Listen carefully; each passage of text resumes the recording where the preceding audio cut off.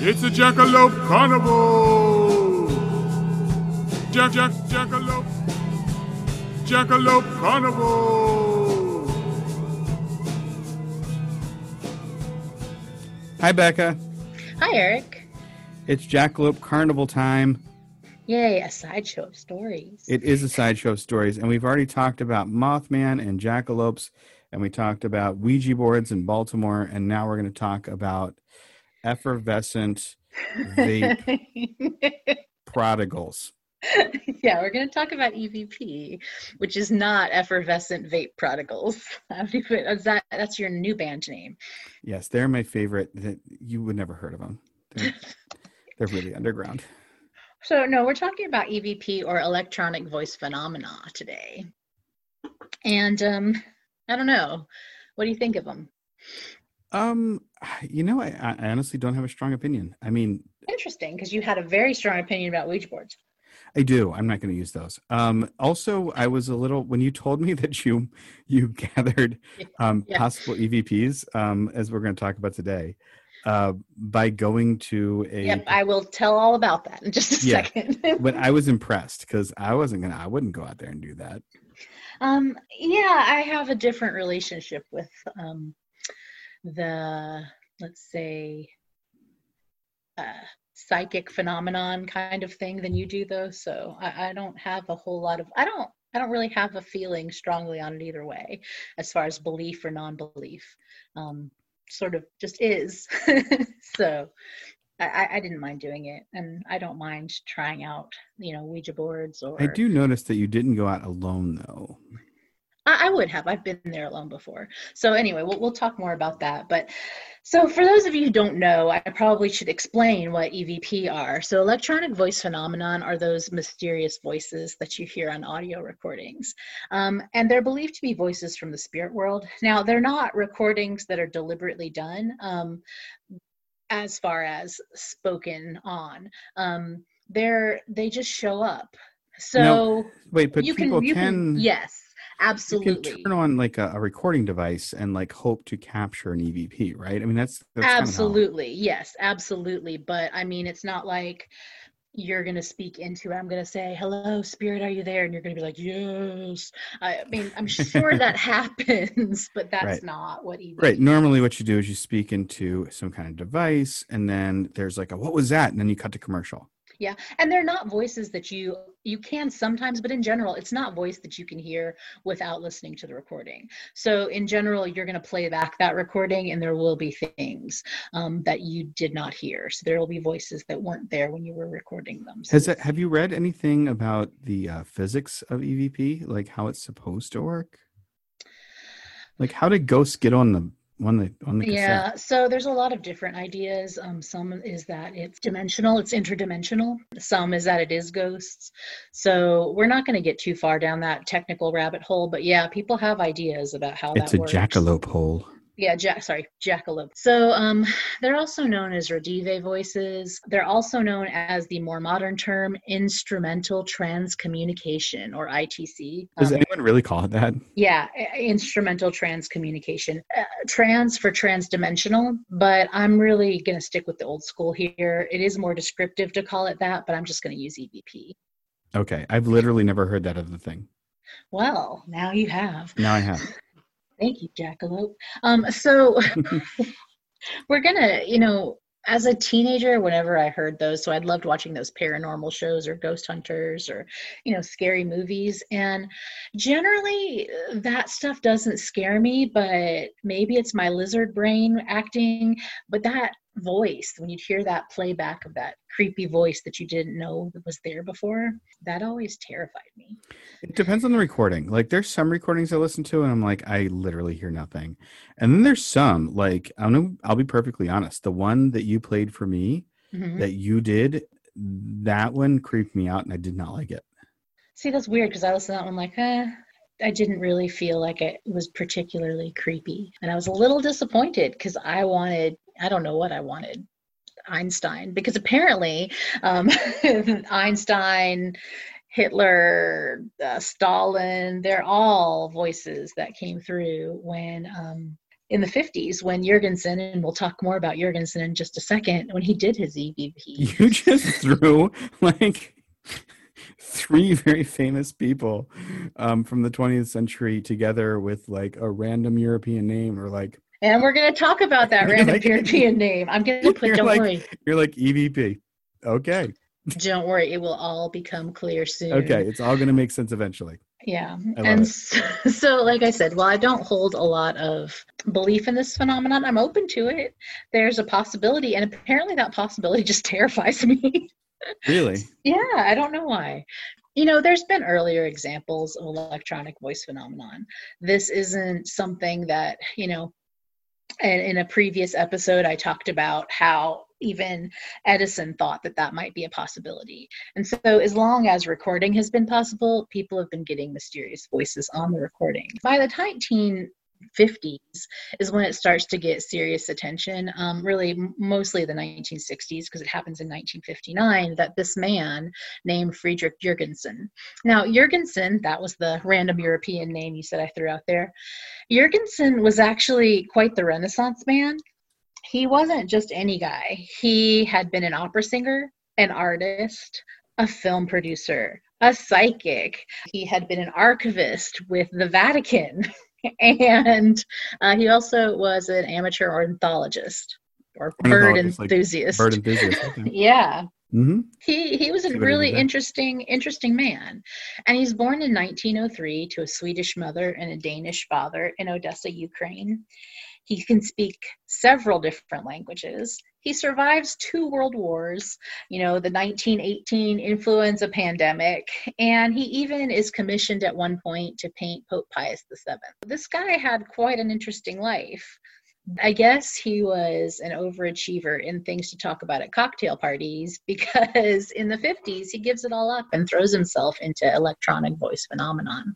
It starts in 1959, and he's living in Sweden. And he starts making recordings of the Swedish finch, not to be confused with Swedish fish. Those are delicious, but that's not what we're talking about. I hear Swedish finches are too. I hope not. So they're little bite-sized birds. So he's making this recording, and he's out, you know, in the middle of nowhere to get these bird songs, and he starts to play it back. And when how long would it be for me to like right below like audio level to be making weird noises during this episode, to be like, I am the secret voice? Yeah, it's already creeping me out. I know. I don't know what it is about that. EVP's creeps you out, huh? It just really creeps me out, which I should never have told you. So now oh my gosh, I'm not. I know. I should So, never have admitted this. So does he get a hold of dead Swedish finches? Well, he does get some bird song, but when he's playing it, and this had happened a few times, he hears the audio go out and in, and it's very strange. So he thinks that it's a technical problem. And then when he's playing back this bird song, this specific time, he starts hearing things that sound like voices. And at first, he's skeptical. He thinks it must be radio signals, that somewhere, somehow, he's picking up some radio signals. But when he starts to hear it, he knows that it's not that. And the reason he knows is because it's not just random words. It's talking about evening bird song. So it's a very specific message, and he feels like there's no way that this is a coincidence, because this recording is talking to me. And this ends up being the beginning of EVP as something more than just random words on an occasional recording, but something worthy of study. He stops doing all of the other amazing, fantastic things he was doing and starts to throw himself into making these recordings. He's like opera singer, like that is nowhere near as lucrative. Well, an artist. I mean, he painted a picture for the Vatican. Right. I'm just going to record rando sounds on my recorder. But they weren't, because he starts to recognize voices. So he starts to recognize his mother. He hears the name Friedel, which is what his mother called him when he was a little boy. And so he starts to hear his father, his dead wife. Not everyone who talks to him is related to him, though. He has one frequent voice that's kind of the ringleader, and it's a woman called Lena. And so he gets these people talking to him, and he decides that, you know, there is more to life, there's an afterlife. And so this is one of the reasons that he does quit his job and do this. It's not just like, oh, I got this one message. It takes a little time, and it's a sincere desire to find out more and to talk to people. And this is the early 20th century, I'm assuming?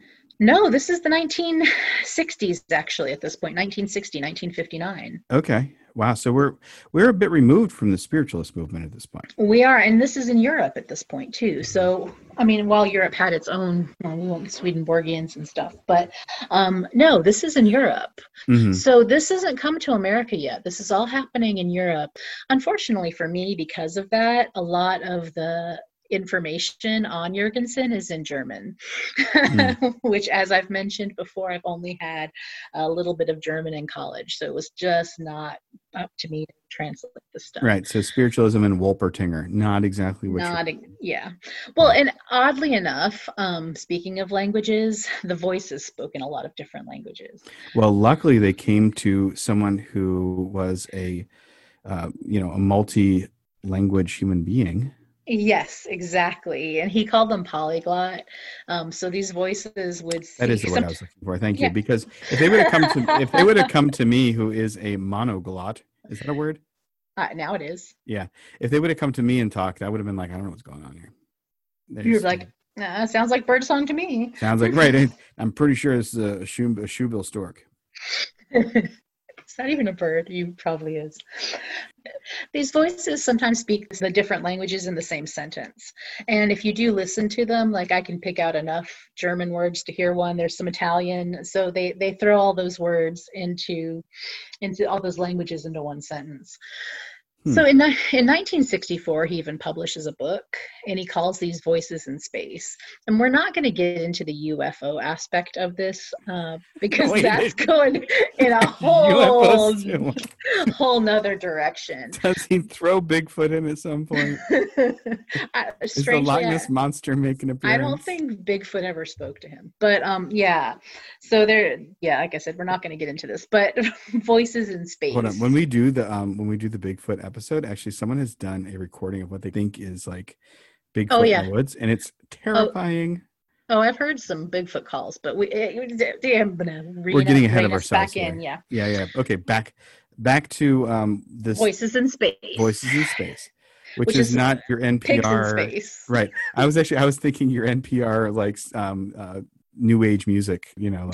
I was thinking Pigs in Space. Do you remember that from the Muppets? I do, right? Pigs in Space. Absolutely. Yeah. Voices in Space was published in 1964, and it caught the attention of a Latvian psychologist. I think you're going to like this Latvian psychologist. I've never met a Latvian psychologist that I didn't like. Well, his name is Konstantins Raudive, and Raudive is actually a former student of Carl Jung. Yeah, I like him already. That's what I thought. I was like, I'm going to say Jung, and you're going to get really excited. So, well, I like the fact that he listens to this dude's like rando recordings of dead people, and he doesn't immediately start prescribing antipsychotic meds. Apparently, no, because if he did, it would this show would go in a completely different direction. He is skeptical at first, though. Okay. He is absolutely skeptical. He thinks it might be a projection of his own psyche. Of course, he thinks that. Of course.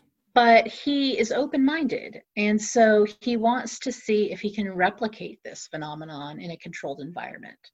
And so he's wondering if he can separate this phenomenon from Jurgensen. And so he tries. Eventually, he and Jurgensen decide to team up, and they do research together. Now, at first, apparently, when they do these, they don't get very much in the way of voices. They get a little bit, but it's kind of meh. But then they do more and more. They have other scientists that team up with them to do research. So they collaborate with others. And this really starts to take off throughout the 1960s, so the second half of the 1960s. But by 1969, they have some disagreement, and the band breaks up. What are the disagreements? I'm curious now.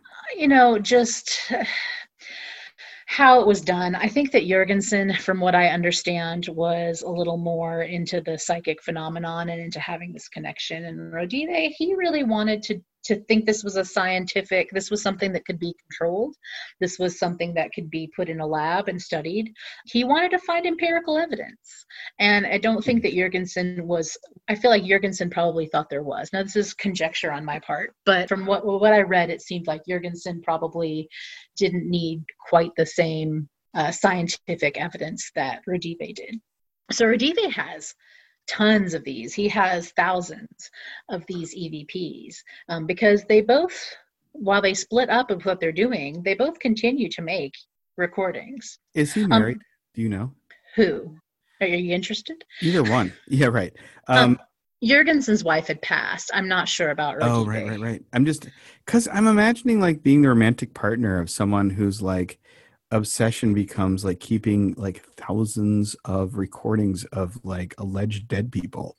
Like I'm just imagining like, oh, actually he was married. I've forgotten, but I just remembered this when you said that.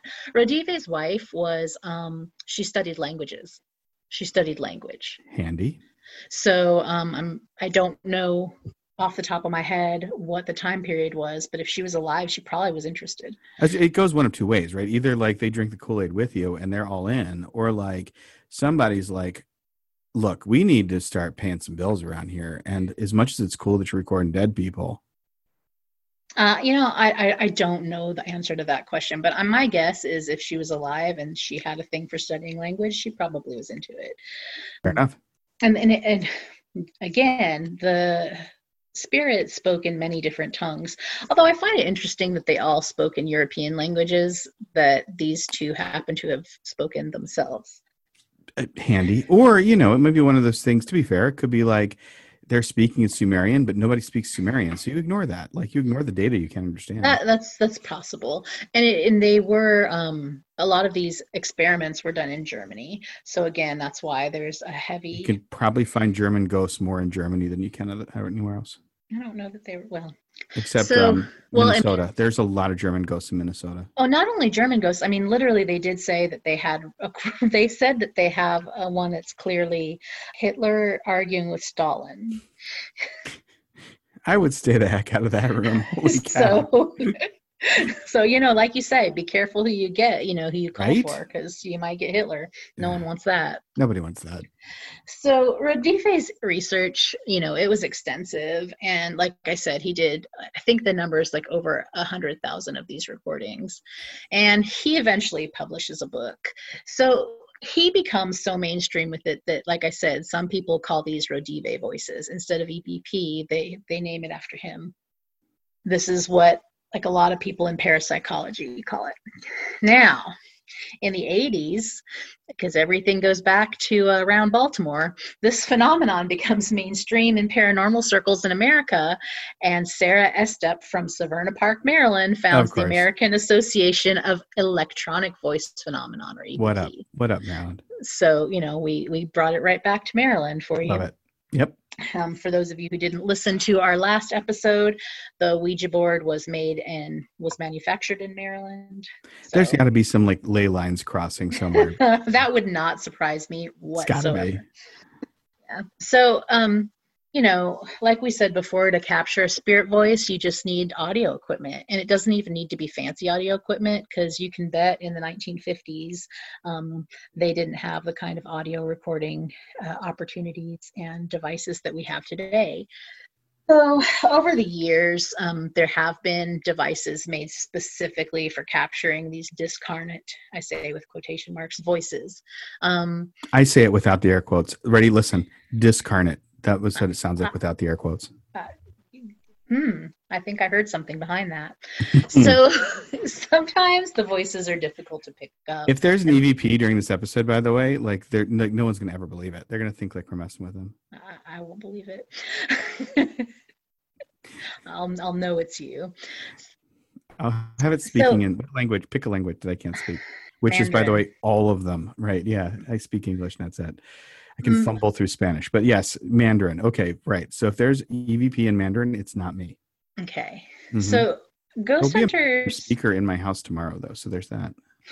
Well, then I can't use Mandarin. I'm right. Pig Latin.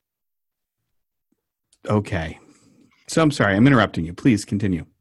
Well, what I was going to say is now EVP, like when you watch those ghost hunter programs or even just ghost hunters, like this is something that's pretty commonly used by ghost hunters. It's pretty Pig Latin common. is because that's awesome. Ixnay on Iritsay. Now it is. If I die before you, I'm definitely gonna haunt your ass while speaking Pig Latin, and you're gonna know it's me. Just so you know. Well, and that's, it's really funny you said that because all kinds of people feel like they've heard from Jurgensen and Rodive, so they feel like that obviously that on their EVPs they've contacted them now, and they were speaking many languages. Go figure. Mm-hmm. So what I was going to say about ghost hunters is that they even have categories of EVP depending on the clarity of sound. So there's a 1, a 2, and a 3. And is that when you get EVP from Lawrence Welk? I'm not even. It's a 1 and a 2. Okay, sorry. I'm putting a moratorium on me talking for like 60 seconds. Go. Well, to get EVP, you can record white noise, so you can just turn the radio to a station that's on white noise, or you have a machine that has white noise, or you can go someplace that seems like a good candidate for paranormal activity. So I decided to do that, and in deciding where to go, I meticulously gathered my information, I consulted the stars, I mapped out the ley lines. No, I just went to the cemetery at the former Dorothea Dix Psychiatric Hospital. And that happens to have had its own slaughterhouse. It had buildings used as makeshift morgues during the 1918 influenza pandemic. It was next to an orphanage that burned down in a notorious fire. And it's right across the street from a prison. So I figured basically if anywhere's haunted, that's going to be it. I did a lot of recordings, but the best one I have is only 20 seconds. Yeah, and I think my moratorium's up, so I can talk again. That's absolutely fine. Yeah, I after the Lawrence Welk comment, I put myself in podcaster prison. That was uncalled for. But I'm telling you, I wouldn't have done it. Like there's no way I wouldn't have gone to Dorothea Dix Park to make EVPs. Yeah, so now Dorothea Dix, which used to be a psychiatric hospital, is a park. It's a little odd because when I say park, I think of, playground equipment or basically it's the psychiatric hospital and they have 19th century psychiatric hospital.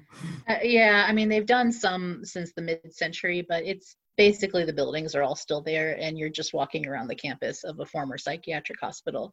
And they do have a cemetery and it has graves from the 19th century.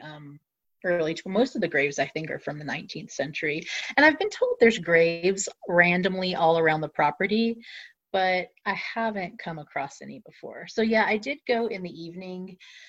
I didn't want to be there after dark. It is across from a prison. So the prison's still there. Oh yeah, the prison's still there and open. I did, like I said, I did a recording. The best one's 20 seconds and we're gonna incorporate it so you can hear it and listen to it. What do you think of it, Eric? Creeped me out. Yeah, really? I didn't. Yeah, and the thing is though, it wasn't that I heard a distinct anything from it. Like I didn't hear like a man speaking Latvian to me or anything, but like I heard it and I was like, this doesn't feel very good. Huh, that makes sense. I mean, it has some tones in it. I have to admit that it's next to a busy road, so that's one thing that I know that can be heard from it. We have cicadas out now this time of year, so there was that. And everyone knows cicadas communicate with the dead. They probably do. They have those weird carapace, is that the word? And there is birds, which are ironically enough. And when I say that, the interesting thing is that there was some speculation because of I believe that Rodive had a budgie, a bird that could communicate with the spirits, if I remember this correctly. Wait, what? Yeah. Okay, this has gone off the rails now. I'm sorry. There were on this, there were parakeet is communicating with the dead. Through the EVP. So it was like the bird and the dead were communicating. So there was some thought that since it started with... I'm a pretty open-minded guy. I really am. I'll believe a lot of things.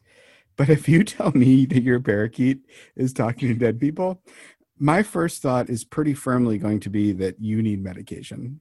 They tried to communicate with Jurgensen's poodle as well, I believe. I mean, is it that really that out there? I think a lot of people feel like that animals in the spirit world have this sort of communication. Aren't there stories about ravens? There's stories about all kinds of birds with the spirit world. I mean, all that seems somewhat different than I have a parakeet that talks to dead people.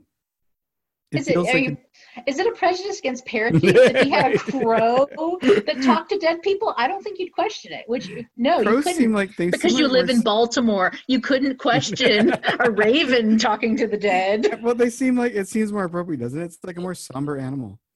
But like a parakeet, a budgie? Come on. So you have a problem. This is your problem, is the type of bird. Is the species of bird. You have to admit there's a difference. I mean, you have friends who are crows. I'm not making this up. I do feed the crows. Yeah, I do. They're odd little birds. I mean, they're not little birds, but they're odd birds. But so what I'm trying to say here, before your extreme prejudice against budgies came apparent. There it is. There it is. That there's some speculation that, birds, there is communication with the dead and birds, and there is bird song within my EVP recording, which is only, like I said, 20 seconds, but there's definite bird song. So that doesn't disprove this theory that birds have some sort of communication with the dead. I don't even know what to do with all this. I'm just going to keep going. I got nothing else. So is there something on my recording? I don't know. Eric, do you think so? All I'm mentioning is that I was I felt uneasy when listening to it. And I actually didn't, but I mean, also I really like that park. I've been to the cemetery by myself. I've been, with people. I've been, so it was a place I was comfortable with. Now, whether you heard something or not, skeptics would just say that there's a whole lot of different reasons that we hear voices, from interfering signals to apophenia, which is the human tendency to make patterns out of random data. So like hearing patterns in noise. That explains most of my romantic relationships. Seeing patterns, or I'm going to ignore that, and seeing pictures in the clouds. So, we could look up and see a budgie in the clouds.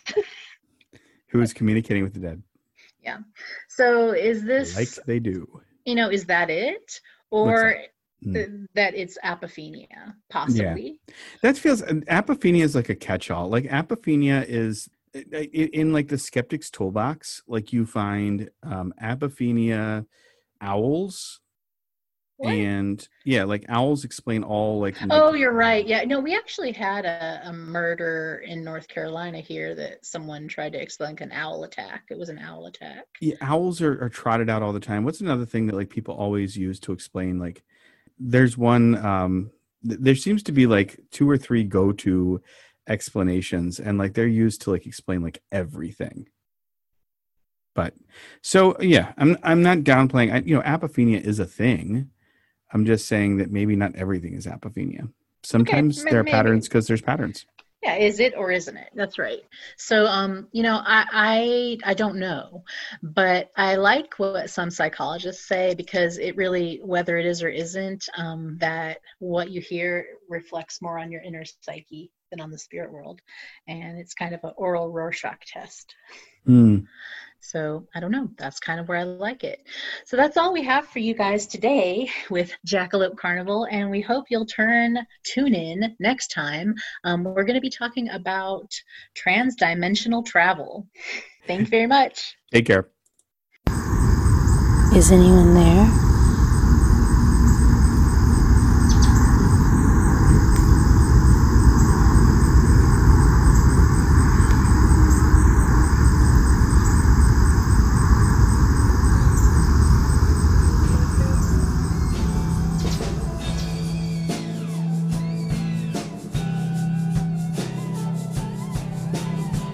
Jackalope Carnival!